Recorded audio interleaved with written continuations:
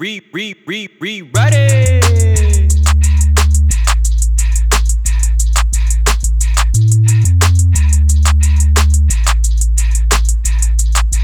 Check Monday, Wednesday, Friday, yeah, you know it's a go. Okay, I see they going off, but we gon' rewrite it though. That's right, Monday, Wednesday, Friday, yeah, you know it's a go. Okay, I see they going off, but we gon' rewrite it though. That's right, Monday, Wednesday, Friday, yeah, you know it's a go. Okay, I see they going off, but we gon' rewrite it though. I said Monday, Wednesday, Friday, yeah, you know it's a go. Okay, I see they going off, but we gon' rewrite it though.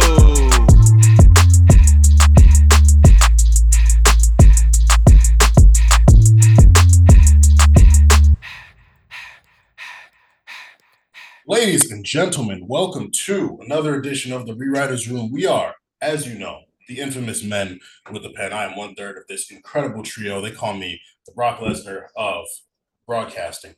They call me the Paul Heyman of podcasting. They call me the John Cena of journalism. They call me the Roman Reigns of rhetoric. Actually, I call myself that, but I'm looking forward to when it sticks, and y'all will be saying it with me when you're listening to the recording of this. But for now, you can just call me Armon Sadler. I am here with my incredible tag team, as always. Fellas, how y'all feeling? What's good to CC, the best rapper and producer in the whole wide world, God body, because I consume healthy products and do towel curls, benevolent servant to the earth, and philanthropist. Everything, I fucked that up, philanthropist. And every phrase that I say is a gem like amethyst. You could put any nigga next to me, dope ass women, gonna be chilling. You know what I mean? Motherfucking quarter roll down the way. Some guy comes pick it up. Oh, excuse me, ladies. They're like, nigga, why you picking up a quarter? And it's like, oh, I need to go to a payphone. Payphone? What the fuck is a payphone? These are Gen Z kids. They don't know what's going on. They're like, yo, whose man's is this? I could tell them it's not me. I may talk a lot, but I only got one thing to say. Love yourself and keep going. You are the world, so give all you can. Take care of your body and your land. Where the hell is my nigga Chan? What's going on? What's going on? Grandpa Chan reporting live for the mid-card. Mid-card Mafia. We're back. We're so back that the women even getting a mid card now. It's a new era. It's a brave new world we're in, and just happy to be here. This is actually a very exciting time for the mid card, and we can get into that a little later when we get into our pre-write. Mm-hmm. But first, we got to start off with our Patreon segment. So for all of our Patreon subscribers, as you know, we've got a fun before we write trivia game coming and some random questions and discussion. So first I want to start off with this, as I just saw this tweet, and I've got two men who, while they're great wrestling minds, they're also great music minds, I would like to say. And this tweet seems like it's going to cause a lot of contention. I'm not checking the quotes now, but I'm sure they're going crazy. And this tweet is related to none other than Drake, who always gets the people going. So someone tweeted, Drake has 5 classics with multiple question marks. It seems like he did not agree with that notion. Fellas, how many classic albums do you feel Drake has? I gotta say, like, at minimum, I'm gonna say like 2 at minimum. Okay. Depending on how old you are, I think you can add more to that. Mm-hmm. Yeah. I think you can't debate Take Care, and to me, you can't debate Nothing Was the Same. Mm-hmm. Like, I personally would include like What a Time to Be Alive. That's because I was in college. Like, I don't know if that hits for everybody, but y'all know that energy rang out when you was at a party. So like, there's stuff like that where it's like, maybe some, like, I love Dark Lane demo tapes. So I would say at least 2. Depending on who you ask. Yeah. 2. Because the only reason why he doesn't have more is because he likes 20 songs an album. Yeah. Some people have done it. It's really like a feat to be able to do it. Like, not a lot of people have done it, but it's very hard to get off 20 songs and to feel like from start to finish, like, or even feel like amongst the 20 songs, like, I got a good enough amount out of what I got to be like, okay, this is like really great or whatever. But yeah, no, I would just say 2. If I was to ease in like a 3, personally for me, that third one would be If You're Reading This, because that nigga was stupid. Yeah. That was If You're Reading This was the moment where he like looked around and was like, oh, there's no one else up here with me. Mm-hmm. That was that moment, because that was the first thing he released, and it was like, wait, what do we call this, like an album or a mixtape? And from that moment on, he was just like, nigga, if I'm giving y'all music, just take it. I don't care. I'll call it shit a playlist. I'll call it that, and y'all niggas gonna listen, and they did. I will say, to CC's point, that like, between probably Views and More Life, there is a classic album in there, but it's like sandwiched with like 5 other songs. Like if you took the best 10 songs on true. Views, that is a classic album. Like if you took just like one day, like just took those songs out, you have a classic album. And same with like More Life. Like you could pick 12 songs and be like, yeah, this is like a classic album, but it's just there's 14 other songs. And he lucky he not lucky, like he's been able, the other thing is like, yeah, I feel that same thing. Like the later half of his career, this last 6 years has just been like a combination of like there's like all these songs that like, you know, are kind of good or whatever, and then like, you know, a handful of these songs that are like amazing, but they're like spread out or whatever. So that's just kind of it. Like, you know, you look at Views or whatever, and it's like a lot of people like to talk a lot about that album or whatever. But the one thing that's not debatable at all that everyone understands is that Feel No Ways is like one of the greatest songs to like made. Yes. I tried.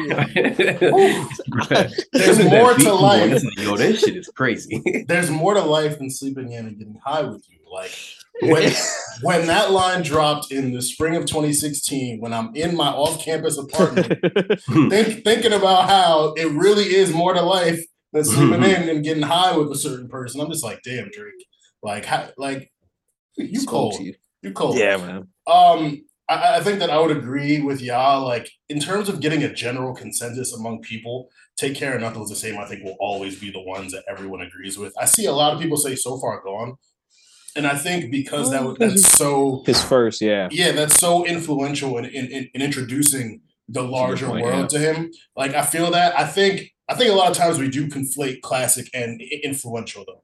Like I'd go So Far Gone as more influential than classic because I think he got better at his formula with Take Care and Nothing Was the Same. For sure. I would also agree if you're reading this just because the way that dropped in college, like Chan, I think you went to BSC that year. Where we just played that on the bus the entire ride down there to Yale, like the entire time, over and over and over. I think you had the kickback where we had like a listening party for it too. I torrented it. Like that was just such a crazy time. I think other people may not agree, but just for me personally, I would probably say that's a classic as well. So I've got those 3 Views. Again, Views very influential. Classic. It's hard. It's really hard for me to say. And I agree he got a lot more indulgent as he got later into his career, which I applaud. He tries to appeal to a lot of different people. Yeah. But, you know, I think a huge metric for people of a classic album is it being focused, it being not necessarily concise, but like firing at a high clip. And there is a good amount of fat you can trim from Views. So I would agree with that. But just a cool question I want to ask to get the wheels turning in our minds. Our next question: what is the most random wrestling match that you love? You might feel like it's a classic or influential, but you feel like people just never talk about it. This is like I don't even know. It was a massive moment, and I think what happens is the moment overshadows the match and even the lead up to the match. But I really love Survivor Series. I believe it's 2005. Yeah, where it's like that's the one where you had like Big Show and Kane, and they were just wrecking the SmackDown roster against like Batista and stuff. Yeah, and then that's the year Randy's the sole survivor, and like it's him and Shawn Michaels, and Shawn Michaels eliminates like JBL. It's a really like fun match. But the end moment is Randy's sole survivor. Everyone's cheering, and then Undertaker returns, burning casket. It's like that's obviously seared into everyone's mind because that was such an iconic moment. But like that match was really fun for me, and I just love like matches like that where it's like Survivor Series and it's just these random teams of like all half main eventers and like some random mid carder with them. Like Chris Masters and Carlito were also in that match with like Randy Orton and Shawn Michaels and it's like and it's Batista, just Bobby Lashley. Yeah, I think Rey Mysterio was on that team too. It was Ray, JBL, Batista, Lashley, and Orton. That's a crazy team. That's a fire team. Against Carlito and Chris Masters. Like, why are they But it's just fun. So it was a really fun match. So I really they had the rocket on Carlito, bro. Like that's I think that's something I'm always gonna remember as a kid. Like his first night on SmackDown, he beat John Cena. His first night on Raw, he beat Shelton Benjamin for the Intercontinental title. Like the fucking rocket was on his back. But I agree. Face, man. I actually watched that match recently. I was like, yeah, this is a really good match. Like everything around it was bigger, and some moments were sloppy, but it was, like you said, it was a fun match, a really fun match. CC, how about you, bro? This is like hella random. It's very, very random. It's not one match in particular, but it's just like this person's wrestling matches I hear like are not really talked about a lot. Like you hear this person brought up and they're like, oh yeah, they were good or blah, blah, but they're never the person that people are just like, this is my favorite wrestler or something like that. If you go back and you look in the early 2000s, like 2002, 2003, 2004, like around that time, even maybe as early back as 2001, but definitely around like the 2002 era or whatever. Somebody who like would put on a solid match to the point to where you're following the story easily, and they consistently did it, which is what makes you a really good wrestler or whatever. Hardcore Holly, like Hardcore Holly had this nice. Like he could like be plugged into a match. And like, he's not going to fuck it up. Whatever story needs to be told, if he needs to be the one taking like the big finish, he's going to sell it or whatever. If he needs to punish a guy, he's going to fucking beat the fuck out of the guy. If he needs to take the fucking punishment, he's going to let them beat the shit out of him. Like, he's one of those guys. Like, and then also on top of that, like the actual wrestling, like he was clean and smooth. He was nice. He was just one of those guys who, like, as a kid, I was like, it'd be interesting to like see if he like got the title and like had a run one time, whatever. But I just remember like thinking even back then, I was like, this is clean. Like, he's going up to hit a drop kick. That shit is clean. Yeah. He's going up to go off the ropes. Like, he's doing this. It's clean. He's pretty quick. So yeah, he was one for me. Like, what's funny about sorry. No, you're good. Hardcore Holly. I know, like, of course, Mid-Card Mafia, one of my faves, love his moves. But like, I'm sure he like looks at like the era. We're gonna look at like 2011-ish WWE and seeing guys like Sheamus and Dolph get world title runs. He's like, I was like 10 years too early. Like that would have been, because like you said, all his matches was fire. He would, if it was like, a triple threat random number one contenders match, he's always in it, always in the hardcore title division. So like, he's that, like Sheamus and Dolph are those kind of guys where it's like, just you count on them. If they got to be in a tag, they can be in a tag. If they got to be by themselves, they can do it. But like, just for whatever reason, in 2011, there was no one else on the roster. So Sheamus and Dolph got to be world champions, and Hardcore Holly was there with like The Rock, Triple H, and it just never hit for him. Literally everyone on the card was more popular than him at all times. Yeah. Like, I could be wrong, but I think his only singles world title match was against Brock Lesnar at the Royal Rumble in 2004. And like, granted, like it was a good blood feud. Like, Brock broke his neck like a year prior. Hardcore Holly came back, like he was fired up. I was like, oh shit! Like there was no moment where I doubted Brock was going to win. But like, it was like, oh wow! Like they actually got a good feud out of this. Like, good for and but by that point, like, they probably could have done without Hardcore Holly. And he actually stuck around for a while longer. He was a world tag team champion with Cody Rhodes in like 2008. Like, it's Hardcore's got a fascinating career. So my picks: 1, Shield versus New Day opened Survivor Series 2017. Fantastic match. I don't know if I'm in my own bubble and like people don't talk about that match, but like it was really good coming off the Shield reuniting. Roman had that virus, so he had to miss the TLC match they had with Braun and Sheamus and Cesaro and Miz, and Kane was on that team too. So like them coming back together, New Day was leading SmackDown, putting Raw under siege, and like the match itself was fantastic. And these are two of the greatest factions ever going at it. I just feel like people don't talk about that one enough. So really weird. My second pick, this is kind of burying the lead for what our rewrite will be later, but the finals of the 2011 WWE Championship Tournament, Rey Mysterio versus The Miz, they had a 13-minute match, but it was a banger, and I really enjoyed it because Miz is typically not the bigger man in his matches, so he fights a very finesse, dirty style, but him being much bigger than Rey Mysterio allowed him to kind of be a powerhouse and like really bully Rey. And I think we give Bully Ray. That's funny. I think we give Miz his credit now for his in-ring work. Like 2011, he was still a little green, but he was young and they had a lot invested in him.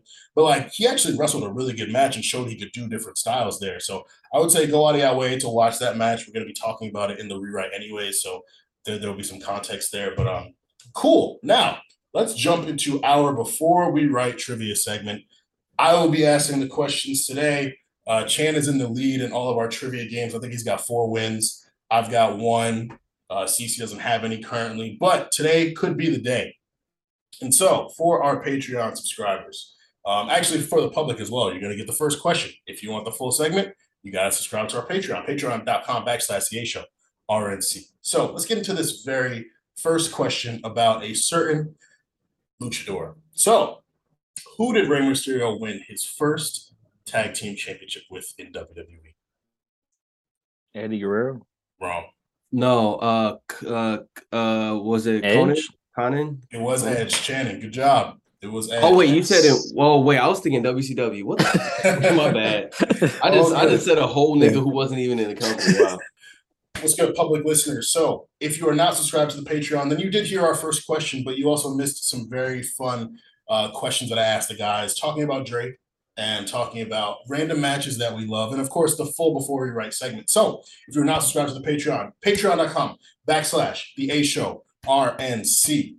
And you can also get bonus content from The A Show, from the War Report, Invasion Diaries, X8 Diaries. Meal's got some more diaries coming. You can answer our question of the week, a bunch of other things. If you're not subscribed to that Patreon, I don't really know what you're doing with yourself. So we're here. Let's jump into our pre-write. I'm going to start because I am experiencing a mix of emotions. So I didn't get to watch SmackDown Live. SmackDown Live, funny. I actually went to go see Nope. And I was real quick, just like real short. You don't got to give no spoilers. How would you think? I was entertained by it. I'm still figuring out what the plot meant, though. Gotcha. Yeah. All right, go ahead. That's all I got. But I found myself equally confused by Nope as I was with what I saw when I checked Twitter at the end of SmackDown on Friday night, because I saw a face that I haven't seen in a little while and that I didn't expect to see back, jumping my Scottish king, Drew McIntyre, as Drew is engaged in a verbal jousting with Roman Reigns. Karrion Kross and Scarlett are back. We know Triple H loved Karrion Kross. Someone in the Discord described it as like Triple H's wet dream. Like Karrion's got all the bondage and the masks, and he kind of looks like a knight. Like Triple H loved that knight-like attire and stuff, and Karrion kind of looked like that when he was in the Eve. We know H loved him. He got the title fast as hell in his first run, got hurt, came back, got the title not as fast, but like they had him beat Finn at NXT TakeOver, Stand and Deliver. Triple H clearly loves that man, and Karrion's back. Now, I think it obviously bolsters the SmackDown roster, whether you like him or not.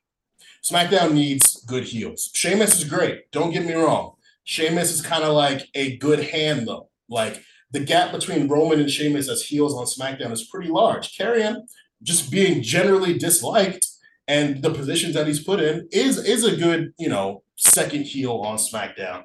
I'm going to choose to be Team Lipo, as we are on the A Show Network. I'm going to let it play out. Do I love it? No. If Karrion's the one who takes the pin and Drew's champion, then I'll be perfectly fine. I just need Drew to become champion. It's really it. So hopefully Karrion doesn't, hinder that. But I'm gonna, I trust Triple H. He's done really well so far in his time, at the helm.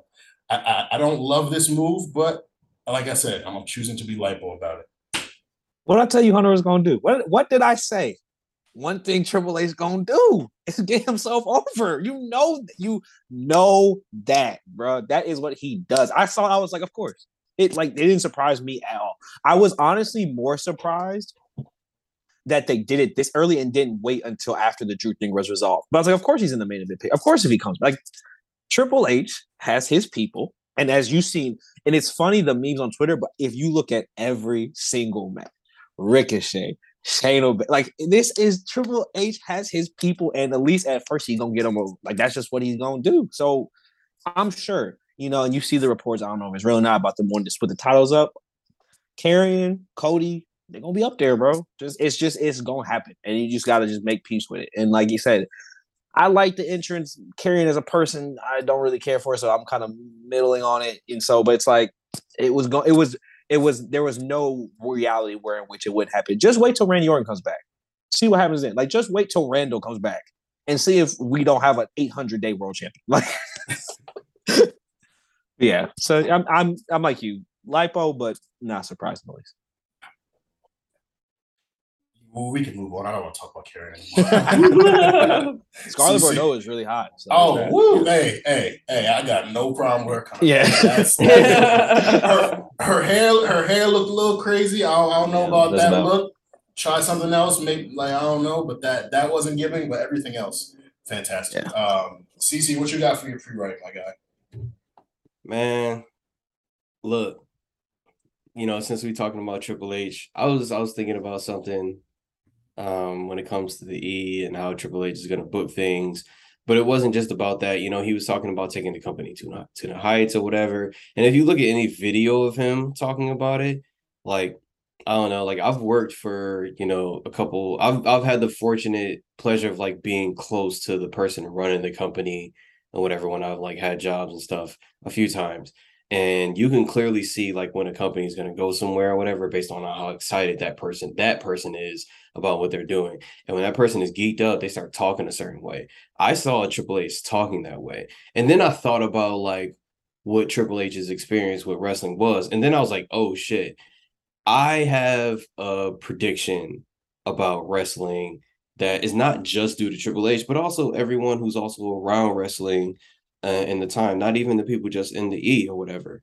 But if you think back to like the 90s and whatnot, even the 80s or whatever, like wrestling like had like sort of a grip on certain people and it was like super duper popular.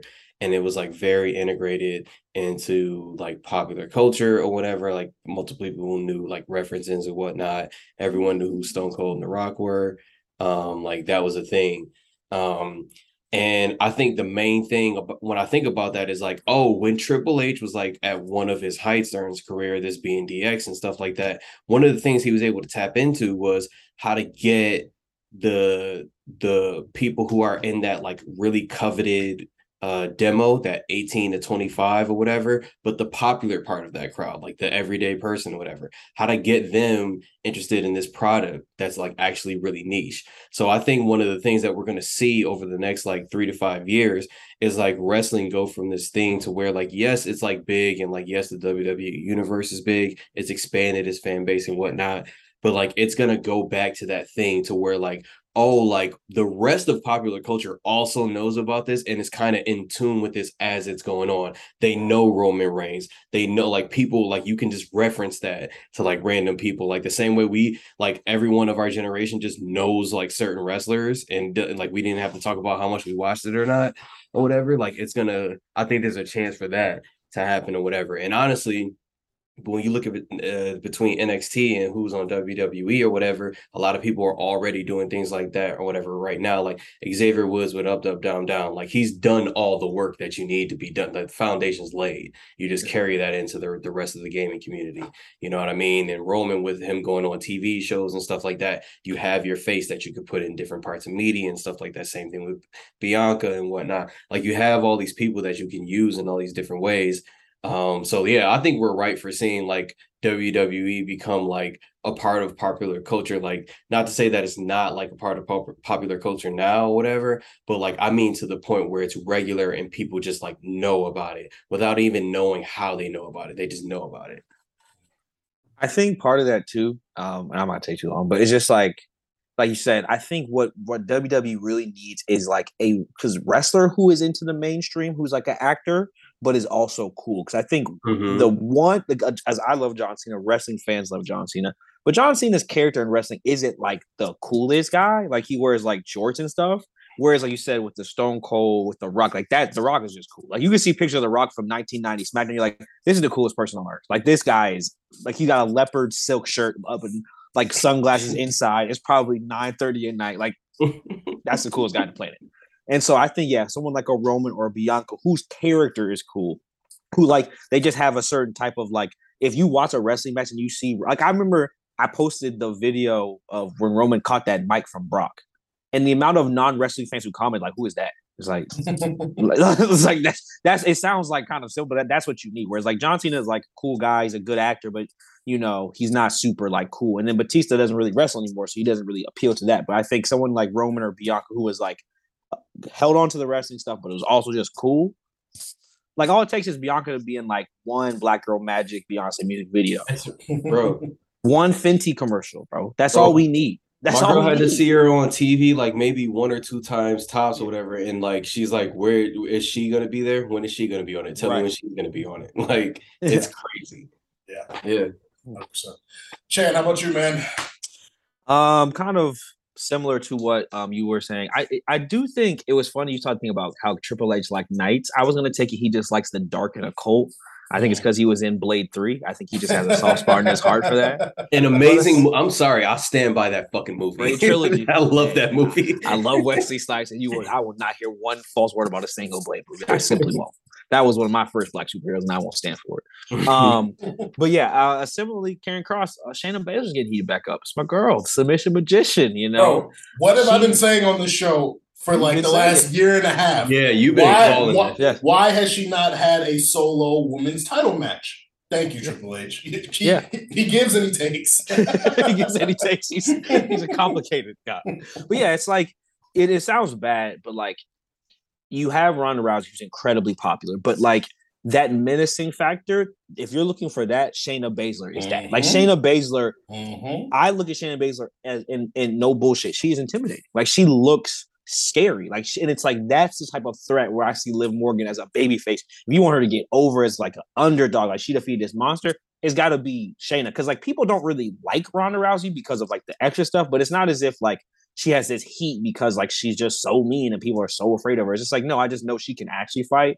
Whereas Shayna Baszler, like from the gear to the eye makeup to the presentation to the moveset, it's all very menacing, intimidating. Like heating her back up to how she was Elimination Chamber, I think it's just such a great idea. And I just love that for the women's division. Like I said, just for wrestling in general, I think you need good, strong heels. Shayna Baszler, I think, is a perfect heel. I'm super happy that she's back in the spotlight. Turn that Elimination Chamber, Shayna, the fuck up. Yes, man. Come on, turn bro. that shit up. Come on. She bit Becky's neck. She everybody in that Elimination Chamber, including Liv. Including Liv. She put Liv to sleep.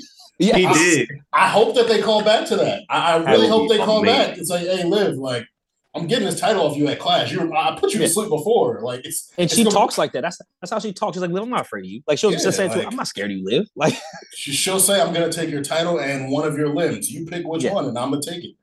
I'm very excited. I'm very excited. Let's jump into this free write. Oh man, we are at a very interesting crossroads with the Street Profits. They lost once again to the Usos at SummerSlam. Montez Ford lost a singles match to Seth Rollins and and was beat up after the match as well. Now, the prevailing thought is that Montez is going to be the one to turn. I think that they're going to pull an okie doke on us and have Dawkins be the one who turns. However, I also would enjoy if they kind of just like naturally split up through the draft and didn't have to do a breakup angle with them. Would it be fire? Of course. I think Dawkins would be an amazing heel, and I think it would help Montez as a babyface. So, Cece, I want to ask you, if you're presented with splitting up the Street Profits and having either doing like a tense breakup angle or just splitting them up through the draft, which one would you go with?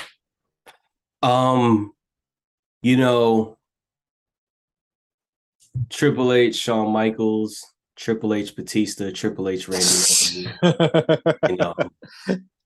It goes a long way. Edge, Rey Mysterio, Edge and Batista. There's just like Undertaker, Shawn Michaels, Undertaker and everyone really. Brock and even The Rock is something I'd love to see we go back to. But there's just certain, people, couples in the WWE who have history or whatever. And because they have history, you can use that almost at any time. And we're seeing it now with Seth and Roman, you see how they like literally almost any time, like we just saw it. Seth was just like, all right, now that we've gotten that out of the way, Roman, and everybody's like, yeah, because anytime those two are going for it at high stakes, we want to see it. I personally believe that Dawkins has everything that it takes to sit on the main roster for years and years and years, / get called up and be that person if he needs to be. At his very worst, he's a Sheamus, at his worst, I think. I don't think there's a huge, large, crazy gap between him and Tez or whatever. That being said, because of that, I think like what you do is you protect both of them and have them split up in the draft or whatever, right? And then what you do is you just send them on different paths, and then like maybe one wins a little bit more than they lose and one loses a little bit more than they wins. And then like Survivor Series is when they meet back up again because they haven't been on the same brand or whatever. And then like they meet back up again, and you know, the one is in a situation where the other one like really needs help or whatever. And I would love for it to be Dawkins. Like maybe Tez needs help. Dawkins comes out. You think he's going to help him. Boom. That's where you do the turn. And it's just like, so you have this thing to where it's just like you guys got split up. And then like the next time you saw each other, like wasn't cool. So like the first thing you have to do is get to the bottom of like where did that even come from? You know what I mean? Like it gives you a story to unfold. Like Tez, it's something to figure out. Tez is trying to figure out, hey, why do you feel this way about me or whatever? And then just like the going back and forth from there is going to create the history that they then build upon, and they can come back to time and time again or whatever. So that's how I would do it. I'll have it split or whatever, and then you know give them a little bit of time apart, and then the next time that they saw each other, maybe do one time they see each other and it's just like, hey, how you doing, checking up or whatever. But like that next time, it looks like one is going to save the other, and really what he does is turn on the other, and then boom, there we go. Yeah, I like that. I think it would be interesting if they both ended up on like opposing Survivor Series teams and like had like a stare down, or even you work it into the buildup, because like they haven't really done too many invasion angles the last few. Like the teams haven't interacted at all. The men's 5-on-5 teams, which, you know, 2020 COVID, I get it. 2021 ain't really make sense. Like they should be back in it. So I think like mixing that into the SmackDown versus Raw stuff would be dope. So I like that. Channing, for you, are we going to get multiple months out of this Edge and Judgment Day feud, and are Rey, Mysterio, and Dom going to stay involved? If they're not, how do you kind of spin them out of it and make it so that Edge is the focus going up against Finn and Priest and Rhea? In short, I hope not.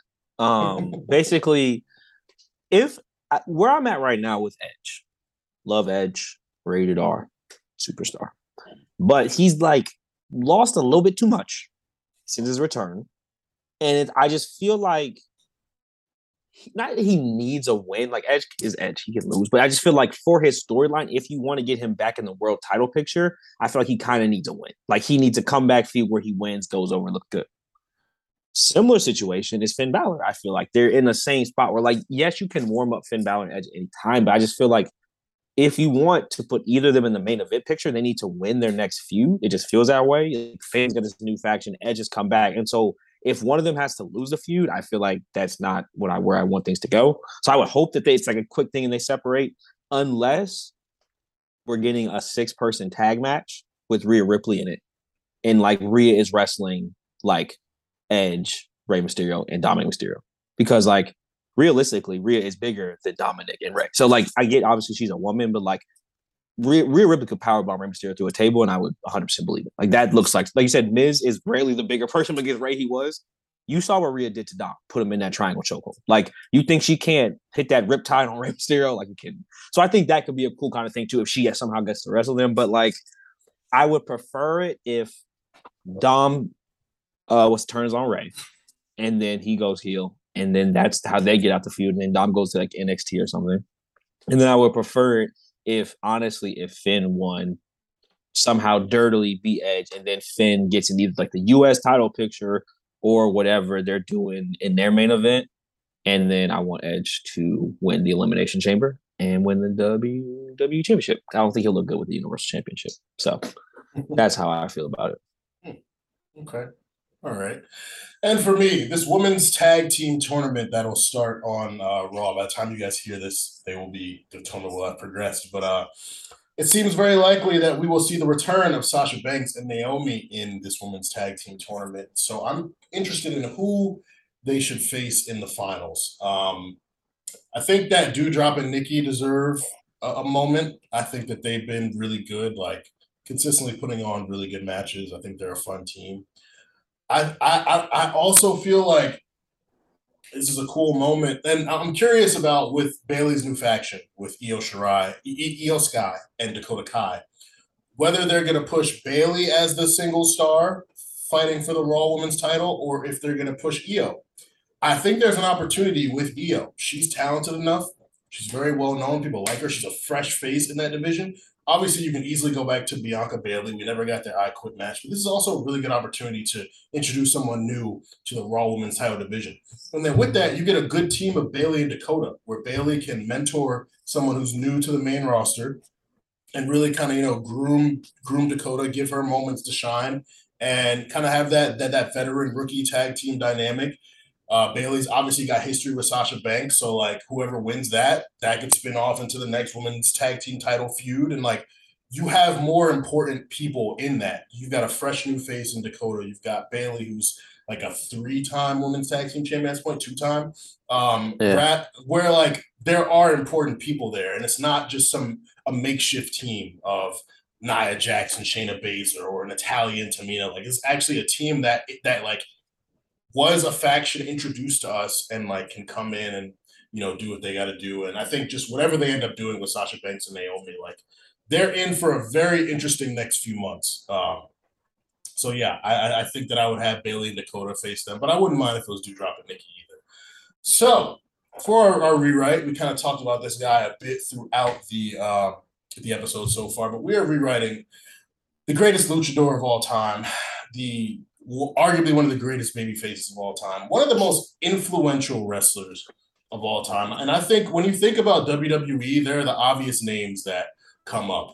These two are problematic, but a couple years ago, you would think Ric Flair and Hulk Hogan. These days, you might lean more towards a Stone Cold Steve Austin, The Rock, John Cena, Triple H. But I think Rey Mysterio is one of the most recognizable athletes to ever, grace the squared circle, whether it's the mask, whether it's just like his storylines. He's the guy that we always wanted to root for throughout his time as a 3-time cruiserweight champion, a 4-time tag team champion, I think 5-time actually, a 3-time world champion, 2 times world heavyweight, 1-time WWE champion.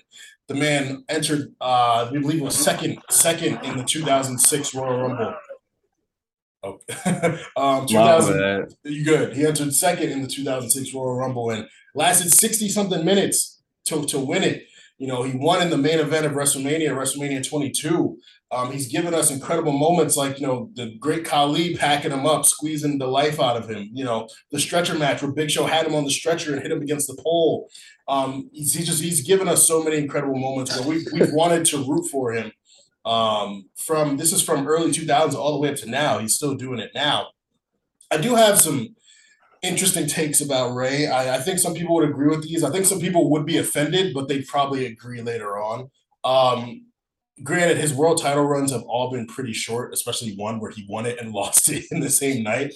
But much like when Sasha Banks has been, women's champion, or much like I'm trying to think of some other baby faces who we wanted to get it and then they got it, and we're just like, eh. Rey's more interesting as someone chasing. Like his title reigns, to me, have never really been all that memorable. The ones I remember the most, Rey had the cruiserweight division on his back in 2000s, the early 2000s. Like Rey was a fantastic cruiserweight champion. Great matches with Matt Hardy and Jamie Noble and Billy Kidman and all these guys. As a tag team champion, he's been pretty good too. He had a great run with RVD. He had a great run with Batista. He had a great run with Edge, and now being teamed up with his son Dom. Like he's had some fun runs with the tag team championship. But like think about his reign as U.S. champion. You probably don't even remember it. I don't think about it. Think about his time as Intercontinental champion. Granted, he had a great feud with Jericho. Like when they did Mask versus title, like that was a fantastic feud. But Rey has honestly been the most interesting to me as either chasing a big title or being the cruiserweight or a tag team champion. And I think it's just because, to being honest, his size plays a big part of it. Like he's the type of guy that you want to root for.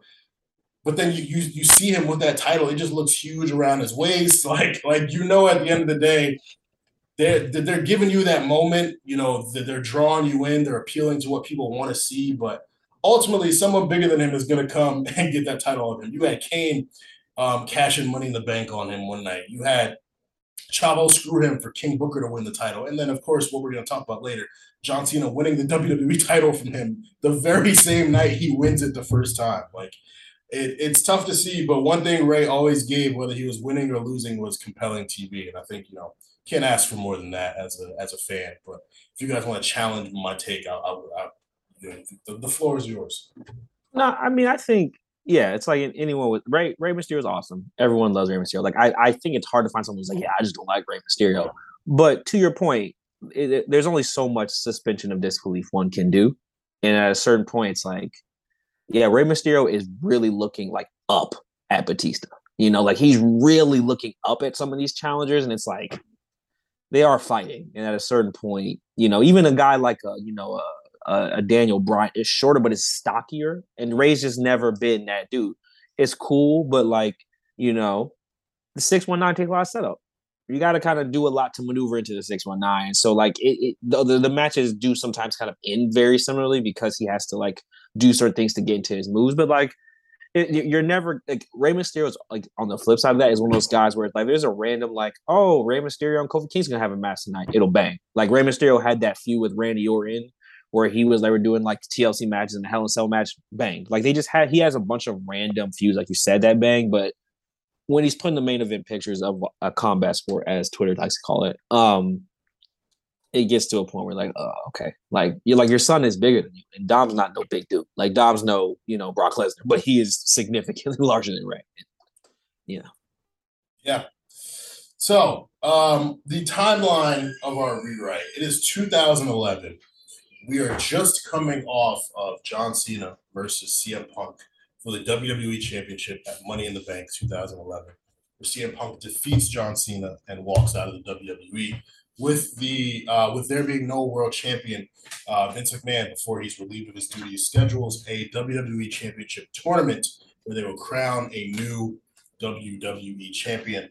The finals of that tournament are Rey Mysterio versus The Miz on the July 25th episode of Monday Night Raw. Rey Mysterio defeats The Miz in a 13-minute match. Alberto Del Rio comes in, tries to cash in. Rey counters that, and Alberto Del Rio goes running.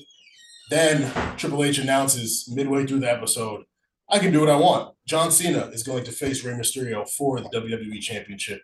John Cena defeats Rey Mysterio for the WWE Championship, and Rey essentially never really gets another chance at the title. They completely move back to the John Cena CM Punk story. The CM Punk returns. So we're going to be rewriting Rey Mysterio's extremely short-lived WWE Championship reign. Who would like to go first? I can go first. All right. I just feel like it might have sounded like I was down on Rey Mysterio, but this really felt unjust. Like when I was like researching it and like looking at it, this was kind of me. Like, why did they do this to Rey Mysterio? Like this, it felt me. And so I do want to. They had a whole champagne shower for him after he won. Like he went back. Like they had the whole locker room watching the match, and then after the match, they were dousing him with champagne. They interviewed him. They had John Cena shake his hand as one of the people. It's just not right. Like it's just so unnecessary. Like why be so mean to him? But anyway, I think if you really want to right the wrong, and this is like a context thing that like even myself, I was not watching wrestling at this time. So the Alberto Del Rio of it all, why they were so obsessed with him, I simply don't understand. You go through these like matches we do on research, and boy was involved. So like whatever reason he was. But he had actually won Money in the Bank that night, 2011, like you said, in a match with Rey to win the Raw Money in the Bank match. So I think the rewrite starts there, is that you let Rey win. You have him narrowly defeat Del Rio, but you have him win. Then at SummerSlam, you have him cash in against CM Punk, who had just been beaten up by Nash, which again belies the believability of Rey's a smaller guy. He can beat Punk. Cool. Next night, I think Cena comes in. He's like, hey, this is my feud. I want a title shot. In my rewrite for the vacated title, Cena wins that clean. You don't have to do that to Rey. You can just have Cena beat The Miz in the last one. They have the WrestleMania match. They have history. Like you can just have that be the story, and then Rey catches in, whatever. So then he feuds with Cena. And then at Night of Champions, we have John Cena versus Rey Mysterio. Alberto Del Rio comes in and interferes with the match, saying, if I cannot be champion, I'm definitely not going to let John Cena be champion. I was cheated out of my Money in the Bank title match. The next night on Raw, we have a number one contenders match. Alberto Del Rio versus John Cena. The winner will face Rey Mysterio at Hell in a Cell. Of course, Alberto Del Rio, into the chicanery that he is, with help of Ricardo Rodriguez, wins that match, becomes the number one contender.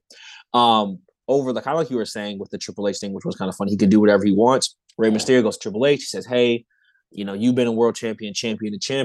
We like to win our matches straight up. I think I should face Del Rio in a Hell in a Cell match. Keep Ricardo out of it. They have a lot of history. You could easily, build up the thing of like you have these like proud kind of luchadors, Latin heritage. I think at the time also, if you look at the rosters, there's like 20 wrestlers like combined on both shows. So it's like you really can't go much places with it. But I think you have a Hell in a Cell match with Rey and Alberto Del Rio. Rey Mysterio wins that match cleanly. Afterwards, John Cena approaches Rey again, straight up says, hey, I got cheated. I deserve to be champion. As I do. Can't be that simple. So Rey says, okay, let me talk to Hunter. Hunter says, you know what? I like that idea, John, but I can't just give it to you. So you have to win a 6-pack challenge with the likes of JTG, Jack Swagger, Ezekiel Jackson. What the fuck? Sheamus. And my guy. Check the books. He was there, people. Jinder Mahal. So, of course, John Cena being Super Cena, Cena that he is, he wins a 6-pack challenge. And at Avengers 2011. It's a nasty 6-pack challenge. Bro, if you look through the roster and then look who else was tied up in like the IC feud, United States feud, there's truly no one. Like there's no one there. Like you could throw Christian in and have him kind of spin but the roster is very thin at this point. Yeah. So that's why I think also you had so many matches with Cena, Punk, and Del Rio because it was the only 3, main eventers or whatever. Avengers 2011, Rey Mysterio versus John Cena, a classic 20-minute banger. I wanted to work Dom into this match somehow, but I wasn't sure like what he was doing in his life. But the big swing at this match is that as John Cena is about to win, CM Punk's music hits, the crowd goes nuts. John Cena stunned. Oh, toe trip into the ropes. 619 area code. Frog splash. 1, 2, 3. Setting up Survivor Series 2011, which was CM Punk versus Alberto Del Rio. Now you have CM Punk versus Rey Mysterio. CM Punk wins the WWE Championship as he did in real life. Setting the timeline back. John Cena at this point was in a tag match with The Rock against The Miz and R-Truth. Just to let you know what they're doing at this point in time. So again, this wasn't one of my best rewrites, but I was not working with a full cupboard, as they say. But I think the main thing is that you give Rey the respect he deserves. Like, he don't have to be champion for 300 days. You don't have to go through a bunch of, clean victories. But I think giving him at least a victory over Alberto Del Rio and John Cena clean, I think you give it the status it needs. Let CM Punk take it, do whatever you want to do with it. Rey can go back to, I think he actually leaves the company shortly after that. He feuds with Sin Cara, and then after 2013, 15ish, he leaves. But yeah, I just think you just kind of extend it a little bit, keep him in that Alberto Del Rio spot, and kind of have him be that kind of third quasi main eventer. A nice Hell in a Cell match with John Cena or Alberto Del Rio, I think, could be really cool. And yeah, you don't embarrass Rey Mysterio. I'll do mine next. So, some other things that happened on the July 25th episode of Raw, just completely unrelated to my rewrite, but just thought you wanted to know. Eve Torres twerks before doing a moonsault, and Marisa does a stink face to Eve Torres. Fascinating stuff. So, my rewrite begins with the tournament, the vacant WWE Championship tournament that began on July 18th. So Alberto Del Rio, who had just won Money in the Bank, loses his first round matchup to Kofi Kingston. In my rewrite, he wins. Alberto Del Rio, holding the Money in the Bank briefcase, makes it to the finals against Rey Mysterio. Now Alberto Del Rio loses in the finals, attempts to cash in, but then John Cena saves Rey. Cena tells Rey that, hey man, you're the champion now. I respect you, but it's my duty to represent this company. And so I have to invoke my rematch clause. So instead of Triple H scheduling the match, John Cena kind of bosses up on Rey, which is crazy because John and Rey knew each other for a while. That they was part of that early SmackDown era together. Rey is that's crazy. But Rey's a fighter. Rey got pride, so he's down to defend his title regardless, even though Rey 9 times out of 10 getting packed up by John Cena. So Cena versus Rey happens. Just as Cena is about to win, CM Punk, who walked out, returns to the WWE, beats them both up, holding his title. So now we've kind of got two WWE champions right now. Now, with Rey and Cena out and Punk taunting, Alberto Del Rio comes out, knocks Punk out, cashes in on Rey Mysterio. So now it's CM Punk as WWE champion, Alberto Del Rio as WWE champion. Triple H is about to book the undisputed WWE Championship match between Punk and Alberto Del Rio for SummerSlam 2011, but then John Cena comes out and says he never got his fair rematch. Rey Mysterio comes out and says he's also entitled to a rematch. So Triple H books a fatal four-way undisputed WWE Championship elimination match for SummerSlam 2011. Now, fatal four-ways are no DQ, as you remember. So, first, as John Cena is entering the match, CM Punk beats John Cena up, like beats him badly. Real bad. Alberto Del Rio helps him. As soon as the bell rings, Punk and Alberto Del Rio eliminate John Cena. They then say, yo, this match was supposed to be us. These guys came in here like real last minute. So they beat Rey up to the point where he has to get stretchered out of the match, leaving Punk versus Alberto Del Rio. Punk is whooping Alberto Del Rio's ass. Looks like, damn, like Punk walked out, came back. He's about to get the title again. Kevin Nash interferes in the match. Instead of beating Punk up after the match, Kevin Nash comes out, and Triple H actually sent him this time. So this is like a submission to the Rey story, but submission. But anyways, so so Kevin Nash jackknives Punk. Alberto Del Rio pins CM Punk, and then Alberto Del Rio celebrating. But the bell never rings. Alberto Del Rio goes to grab the title, comes back to the ring. Rey is back, hits him with the hurricanrana, dials up to 619. Rey wins the WWE Championship in the main event of SummerSlam. So he gets his moment on Raw, and then he gets cashed in on. But then he gets a bigger moment at SummerSlam. It's an amazing payoff. Everyone's happy. Masks are selling. Rey has a big celebration the next night, drives in on a lowrider, all that. So Punk and Nash get into their own feud, which later becomes a Punk Triple H feud. And then Alberto Del Rio comes out the next night during Rey's celebration, and they feud over the WWE title. They have a singles match at Night of Champions. Rey wins that one clean. Then they have a triple threat Hell in a Cell match with John Cena. Alberto Del Rio wins the triple threat Hell in a Cell match by pinning Rey Mysterio. Rey gets a rematch in a last man standing match at Vengeance. Alberto Del Rio retains because The Miz and R-Truth interfered in the match. So, with Rey beefing with The Miz and R-Truth and Cena beefing with The Miz and R-Truth, they engage in a feud with them.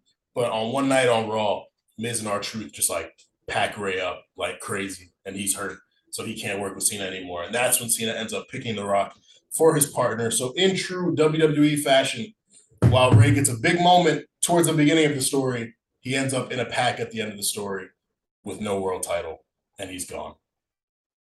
That's my rewrite. Sorry, Rey. Damn.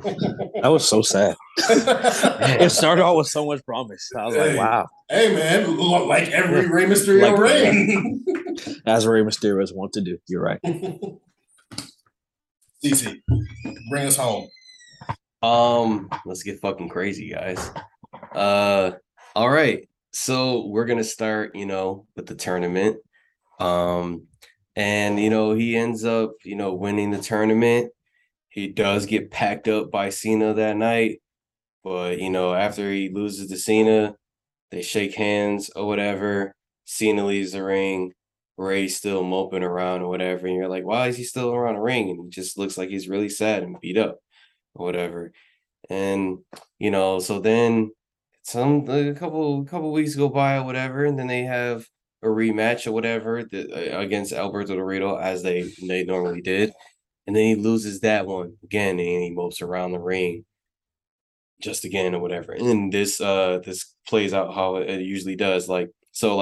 Now he has instead of having a real injury, which he later had, he has a kayfabe injury. So he's out for a little bit, just for the rest of the year, right?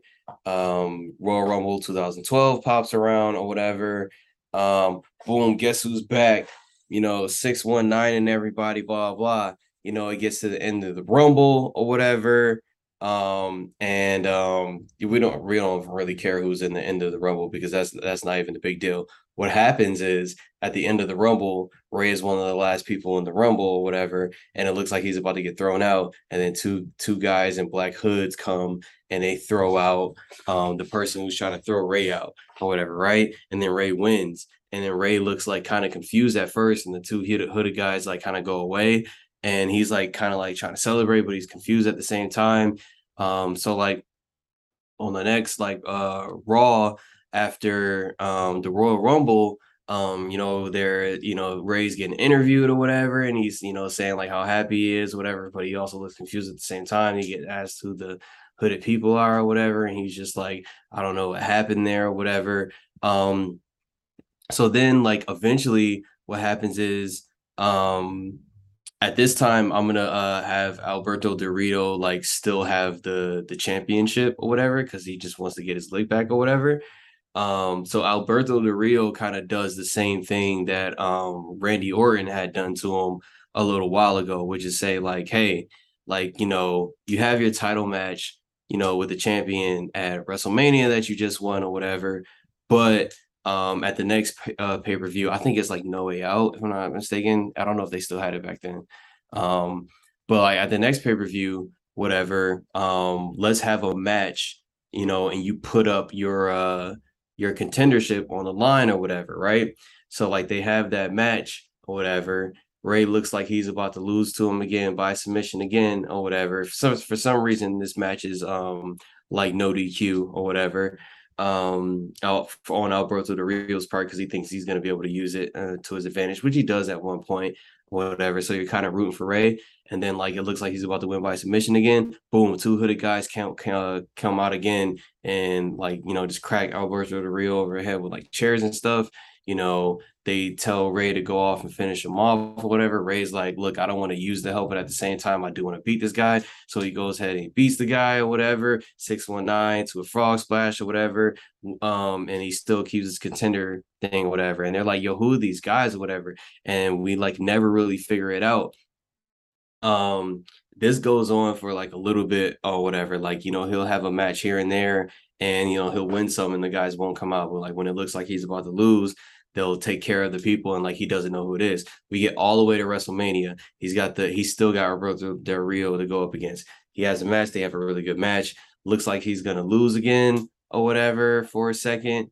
And then the hooded guys come out or whatever. Alberto Del Rio's already got some people to like work on them, but the hooded guys ended up winning against them. That just all serves as a distraction. Rey Mysterio ends up getting the clean win over Alberto Del Rio or whatever. Alberto Del Rio looks pissed or whatever. He's not like completely knocked out or whatever. He looks pissed or whatever. And it looks like he's about to go attack Rey Mysterio, but then the two hooded guys come up again and they're just like, who are these guys or whatever?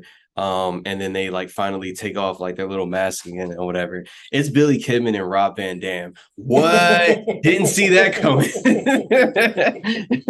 These are two of Rey's tag partners from way back in the past. It turns out that this whole time Rey's tired of playing the nice guy. And he's been having these guys on hand just in case he ever gets into some stuff or whatever to make sure that he wins. And now that he has a championship, they're going to be like basically his two stooges as he goes on to like terrorize the rest of the WWE. So like he goes from like WrestleMania essentially until SummerSlam. I'm going to have him lose that SummerSlam. He goes from like WrestleMania till SummerSlam, just like fucking with people who's fucking with him in the past. So like he fucks with Kane a little bit. He fucks with Mark Henry a little bit. A lot of the big guys that fuck with him in the past. Like he goes through and he like fucks with those people and he has like one-off matches here and there. He gets out of like the title matches or whatnot. But it's like time to pull that card or whatever, and good old Cena comes back calling around and he just loses it to Cena, and Cena like somehow gets around the distractions from Kidman and Van Dam at SummerSlam, and then that's how he loses it. But for like a few months you get to see Rey Mysterio be the boss of a faction and like not playing the nice guy anymore and actually fucking with people. So that's my rewrite. I like it. I was really interested in where it was gonna go. I was like, is Dominic gonna be one of the guys in the hoodie? Like but that was dope. That was dope. I like that. I really thought I would be the first person to work Billy Kidman into a rewrite, and I'm proud of it. I'm really proud of you. That was beautiful. Dude, as soon as I was going through Ray's history, as soon as I saw his name, I was like, oh, he's fucking coming back. I'm putting him back. Well, ladies and gentlemen, those are our rewrites for Rey Mysterio's short-lived or not so short-lived 2011 WWE title reign. Again, this week you got pre-write, you got the free write, and if you are a member of the Patreon, you got some fun conversation about how many classic albums does Drake have and a random match that we all love. Not to mention the Before We Write trivia segment. If you're not subscribed, patreon.com/TheAShowRNC. We are the men with the pen. I'm Armon. That's Cece. That's Chan. We'll be back with you soon. But for now, enjoy this episode. We'll see y'all.